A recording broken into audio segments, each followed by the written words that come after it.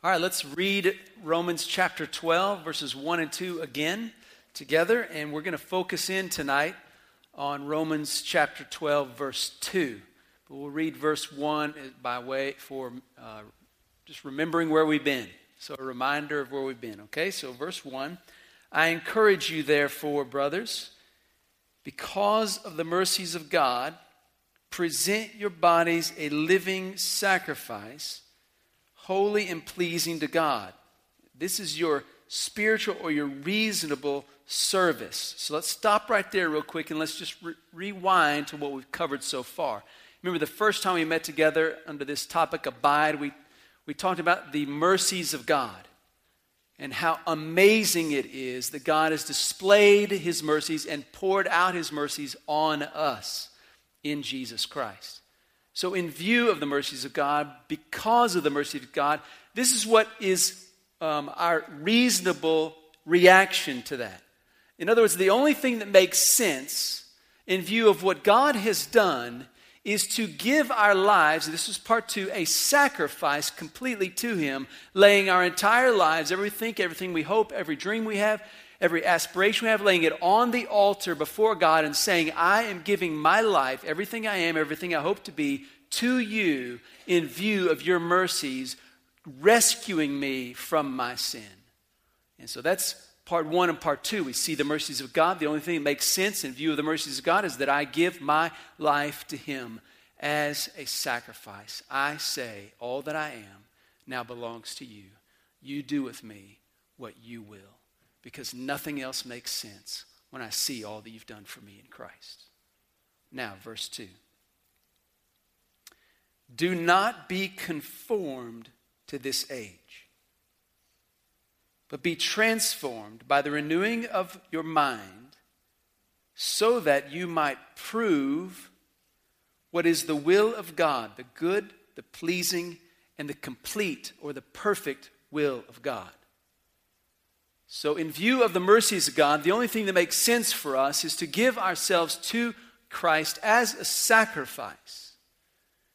Give ourselves to Him. And then He says, okay, if you put your life on the altar and view what I've done for you as your worship of me, the only thing that makes sense, then this is what I want to tell you to do. First thing you do when you're on that altar, giving your life to me, you better make sure that you're not conformed to this age.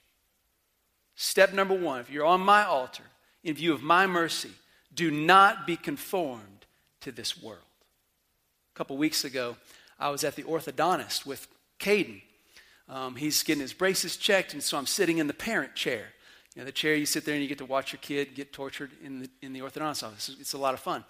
Well, this day I got to see somebody else's kid get tortured too. And I tried not to laugh because it was sad, but it was funny too. But if you're going to get braces, there's one thing you've got to do that is like the torture of all tortures. What is it? The mold. Yeah, everybody knows it's had braces. You have to get this pink goo substance put in this plastic mold shape deal that's shaped kind of like your mouth, and they shove that into your mouth, and it goes into the back of your throat, and you think you are going to die.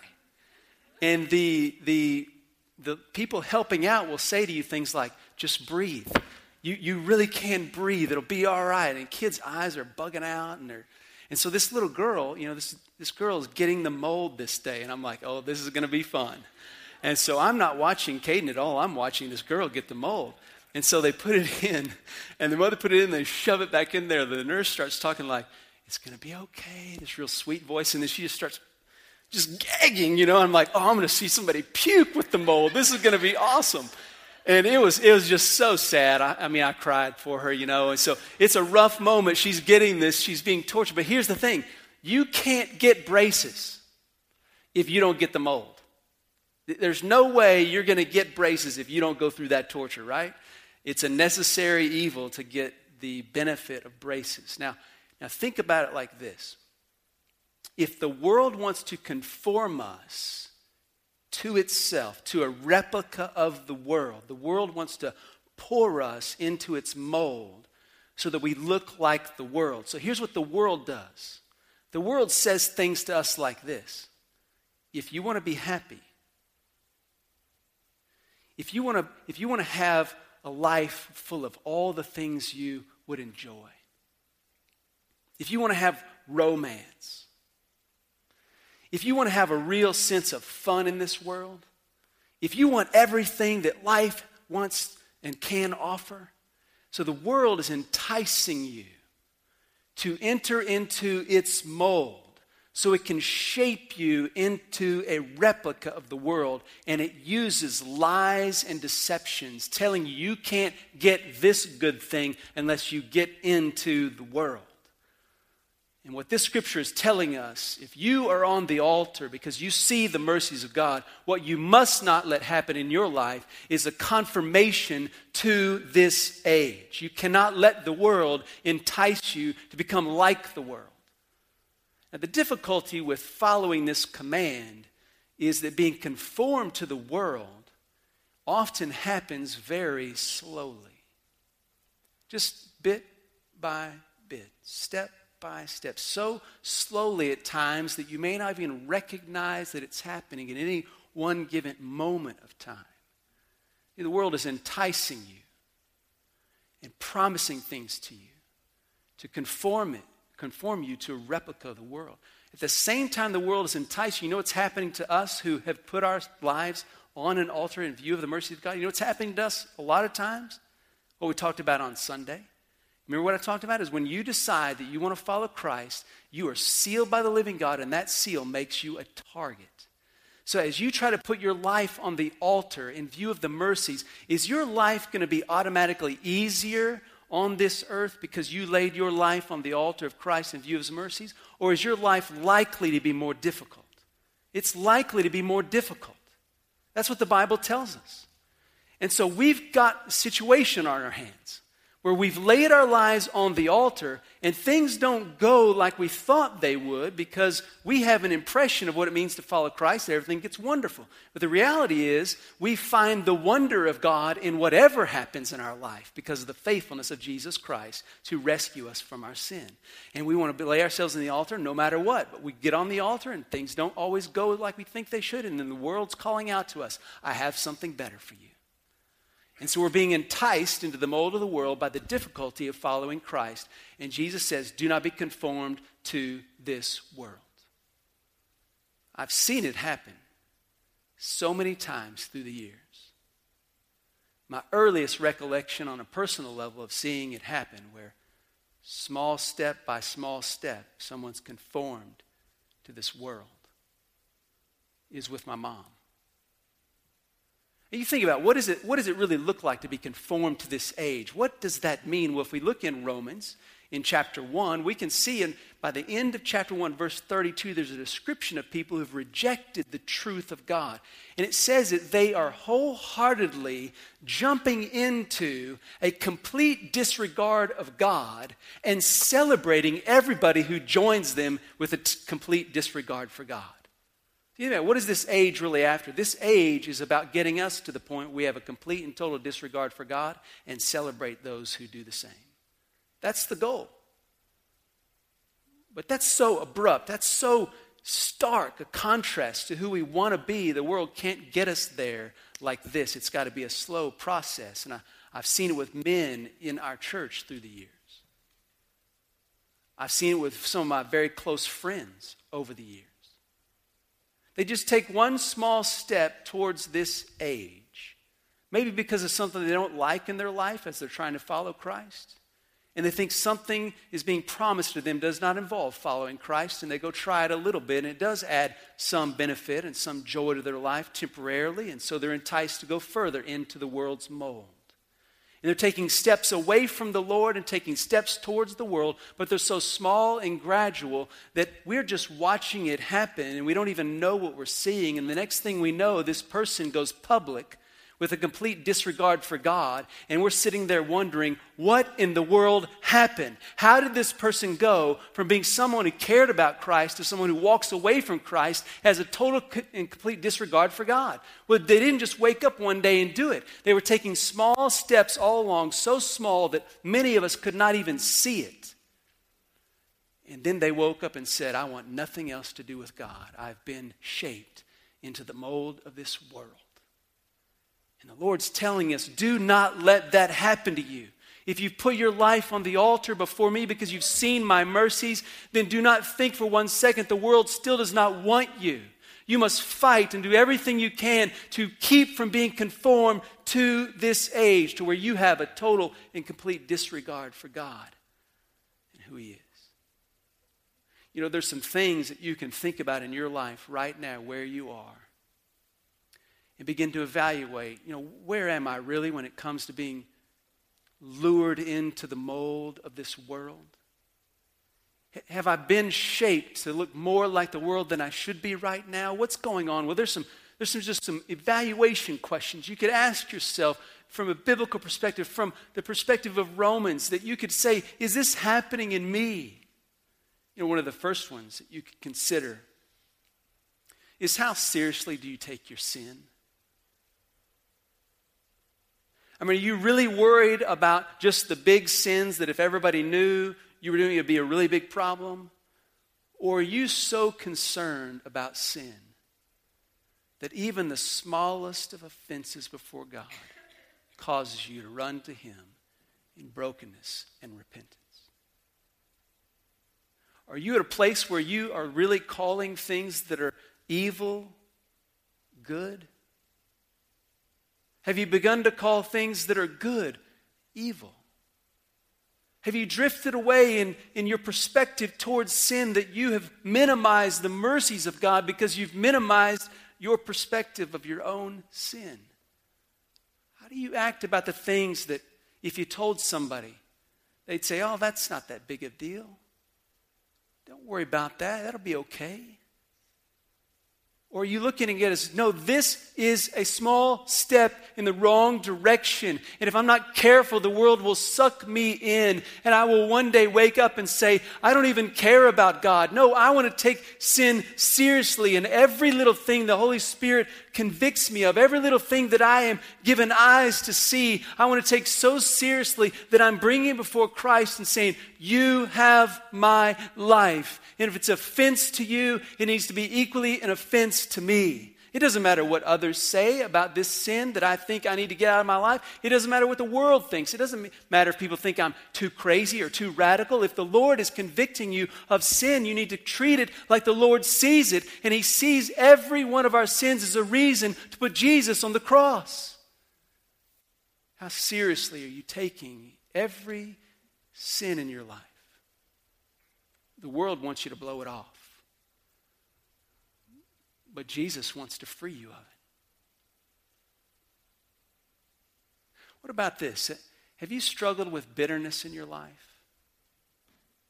Do you find yourself thinking, it's not fair? Why is it so hard? Why is this happening to me? This is not what I thought would happen at this time in my life.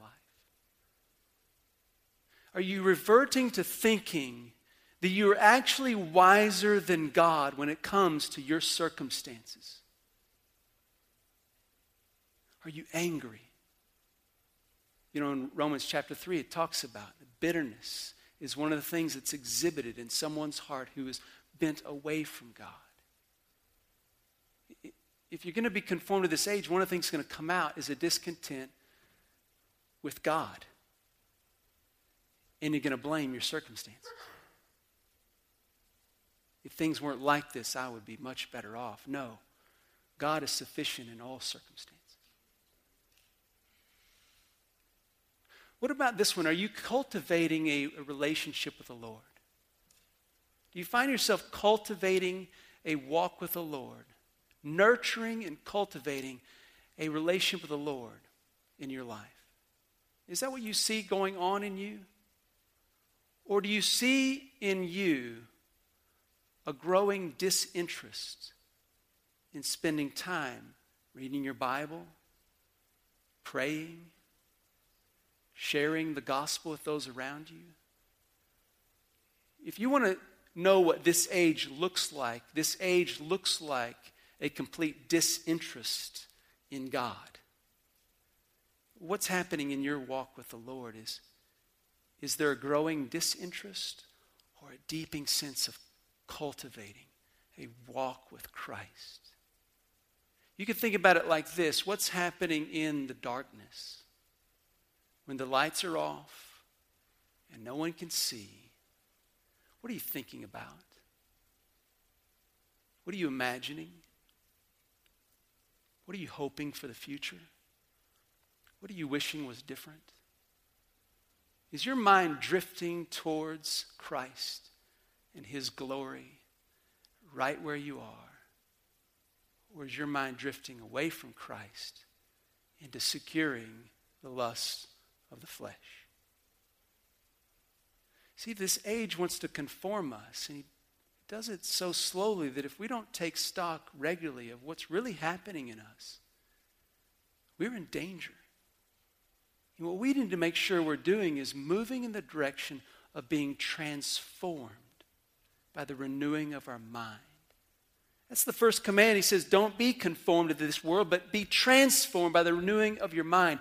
Listen to what God has done. He's taken us by His mercies, and He has renewed a mind in us that was previously depraved and worthless. Romans chapter 1 says they suppressed the truth, and God gave them over to an unhealthy mind so that their minds became completely depraved and worthless, bent on nothing but a total disregard of God.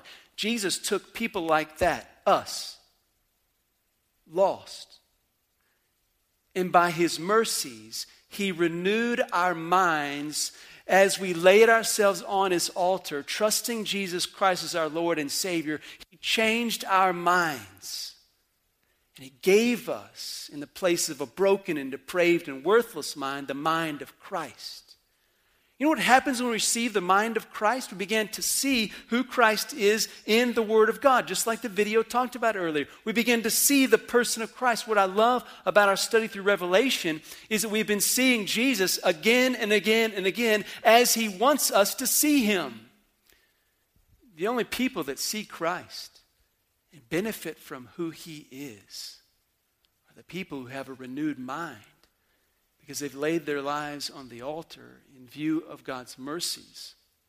And God has transformed their minds so that they now can know and understand and walk with Jesus. Do not be conformed to this world. Be transformed by the renewing of your mind. Be transformed. Keep on being transformed. The emphasis here is on the continual nature of the need for transformation. Yes, we've been saved, we've been redeemed, but redemption is not a complete process the moment we come to Christ. Because we've been so conformed to the world's ways, and now we're rescued by Christ, we have got to, in this life, walk in transformation continually as a journey, having our renewed minds now illuminated to the person of Christ, working out in us the righteousness of Christ. So what happens when I lay myself on the altar and I accept Christ as my Lord and Savior in view of His mercies? I am given the righteousness of Christ, but the righteousness of Christ is not working itself out in my life automatically, is it? But I have a mind now that can partner with the Spirit of Christ and see an increasing working out of Christ's righteousness in my life. That's transformation. It's a journey. It's a journey you're to continue for the rest of your life, to become more and more like Christ, because your mind is tuned to who He is, because by His mercy He rescued you from the depravity of your sin. It's a journey. I love that concept of journey. I don't know if you've ever tried to learn another language, but I'm going to tell you right now, if you don't think of that as a journey, you're going to be in for a world of hurt. When you go in for your first language lesson, if you're learning another language, and you're told some things about that language, I can promise you this: you don't walk out of your first lesson about another language thinking, I've now conquered the lesson. You know how you walk out of that? You walk out of it thinking, what have I done? This is the craziest harebrained idea I've ever had, and I'm never going to be able to master this language. Never. That's how you walk out of the first lesson. You know how you walk out of the second lesson? This is the craziest harebrained idea I've ever had. I cannot believe I've done this. This is the stupidest expenditure of my time I've ever made. You know what happens when you walk out of your 500th lesson? It's different. Because it's not about a one-moment experience. It's about a journey. I'll never forget when I first tried to start speaking in Chinese to another Chinese person. I was trying to say something about how they looked and give a compliment, and I actually found out I said that they were very dirty. It's not a very good moment. I told somebody one time I'm going to go to the restroom, and what I actually said to them is I'm going to go to toilet paper. I mean, when you first start using a foreign language and you're learning it, you know what's going to happen? A lot of failures, a ton of failures, a lot of setbacks. Things are going to embarrass you and make you feel ashamed. But you know what? If you're on a journey, you know what you keep doing? You keep learning, and you keep trying, and you keep saying things, and you keep getting funny looks like, what? What are you saying? I can't understand a word. Are you speaking Chinese? Because it sounds like Chinglish. I mean, that's weird. And so it's just it's a journey, and your spiritual life is like that. When you first come to Christ, guess what? Your first attempt at following Christ is probably something that could be embarrassing. It may not sound right. It may not look right. But you know what? It's a journey. And instead of looking at everything you're doing that doesn't measure up to the end goal, fluency, look at everything you're doing not as failure, but as steps forward. The key is that you understand transformation is something that needs to continue to happen every single day for the rest of your life. Fluency comes when Christ comes back. Until then, you're still a language student. And it's hard work. And it's a journey. And it's a journey we need to embrace. If we will embrace the journey of transformation, we will push against being conformed to this world. This verse here promises one of the greatest blessings I think exists in all of Scripture right here.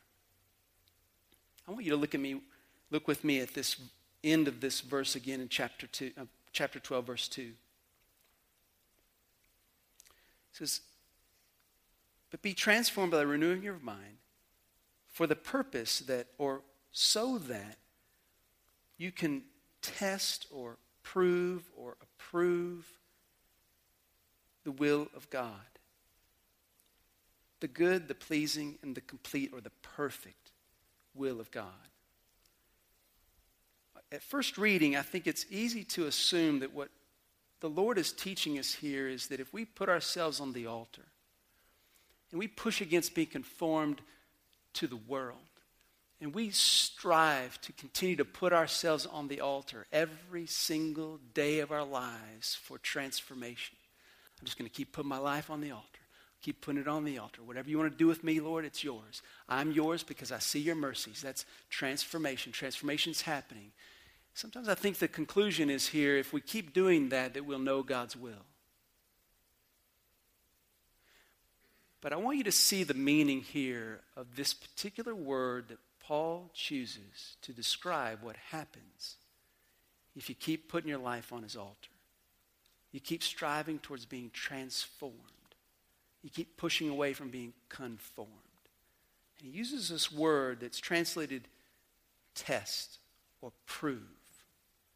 The idea here is that you have the capacity, if you can do this word, you have the capacity to determine whether or not something is right, and on the basis of it being right, then you can approve its rightness so that you prefer it over anything else.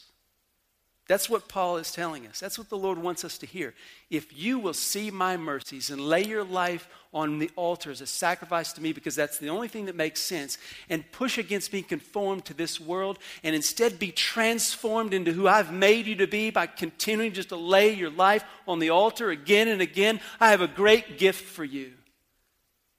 You will see my will for your life. And you will be able to determine the rightness of my will for your life. And it will become your preference over every other option. Now imagine that. Is that not an incredible gift from the Lord?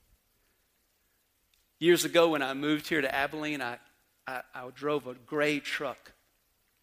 I doubt anybody in here remembers this. It was the biggest piece of junk you've ever seen in your life. Far worse than my maroon truck. All right? So I drove this gray truck. It's a piece of junk. I got here. I drove it for a while. And then I happened to work out a family deal and got the maroon truck. And so I needed to sell the gray truck. And so I put a price tag on it that I felt represent what it would bring in a scrap deal, you know. And so I was going to charge $1,200 for the gray truck. So I advertised it, and I had several calls, and I was really surprised that there's a market for $1,200 pieces of junk trucks.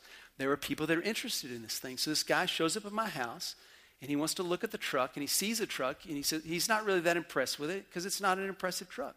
And I don't know what he's expecting for $1,200, but it wasn't as much as what he'd hoped, and he wasn't acting like it was all that impressive. And I said, well, why don't you go out and we can sit in it, you know, we can drive it around the block or whatever, you can take it for a spin. Let's just go out and take a look, sit in it, just check it out.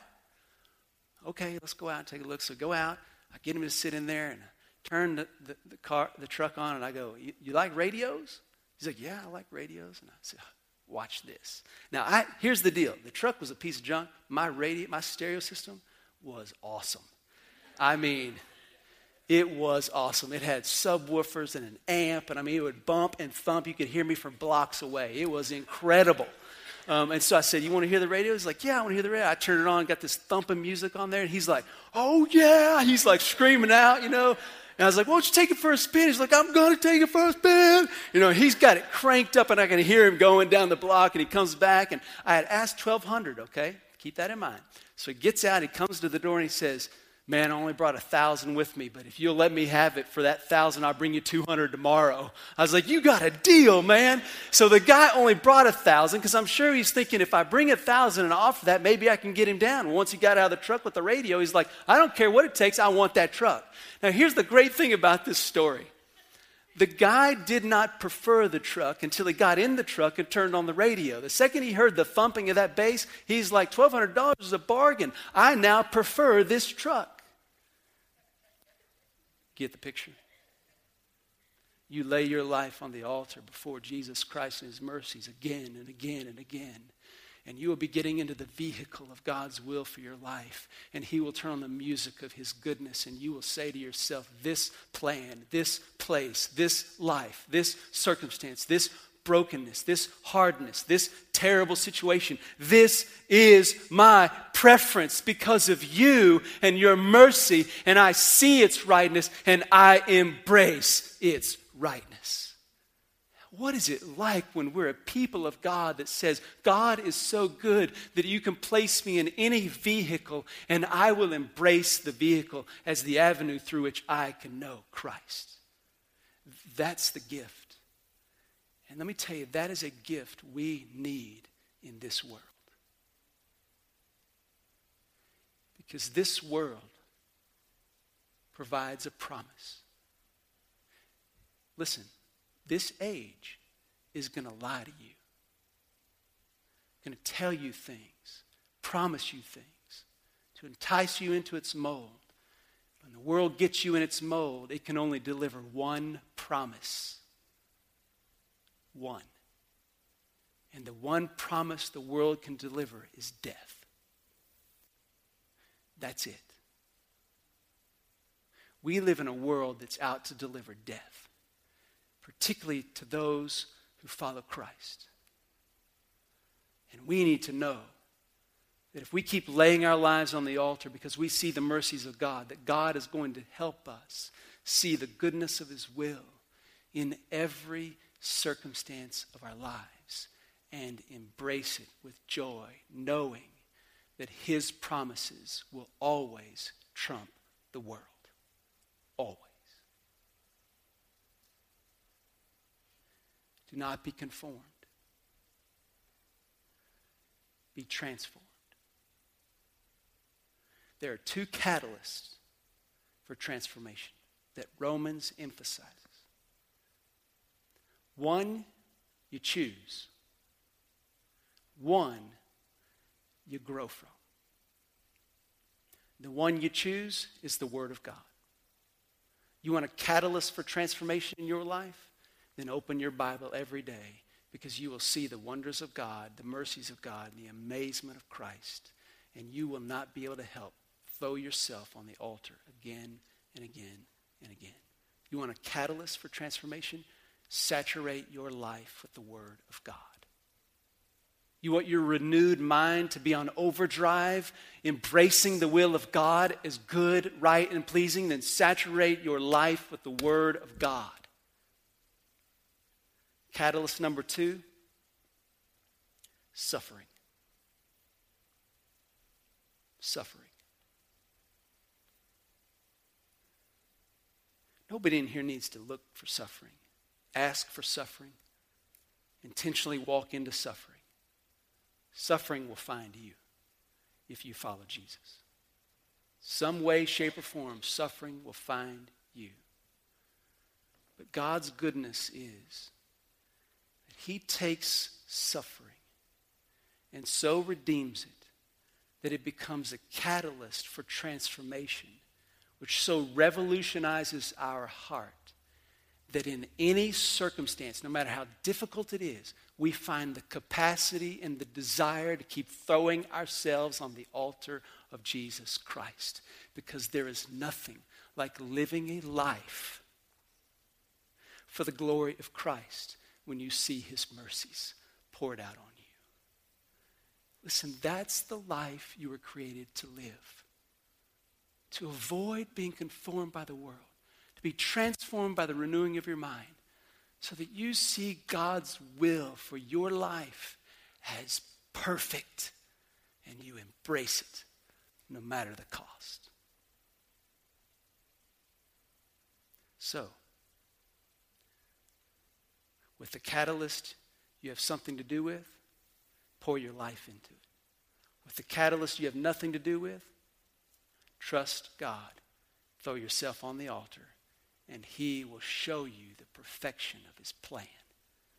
And you will love Him for it.